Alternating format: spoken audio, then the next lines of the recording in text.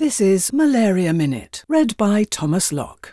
PB22, a protein expressed on the mouse malaria parasite Plasmodium berghei, may play an important role in the transmission of malaria.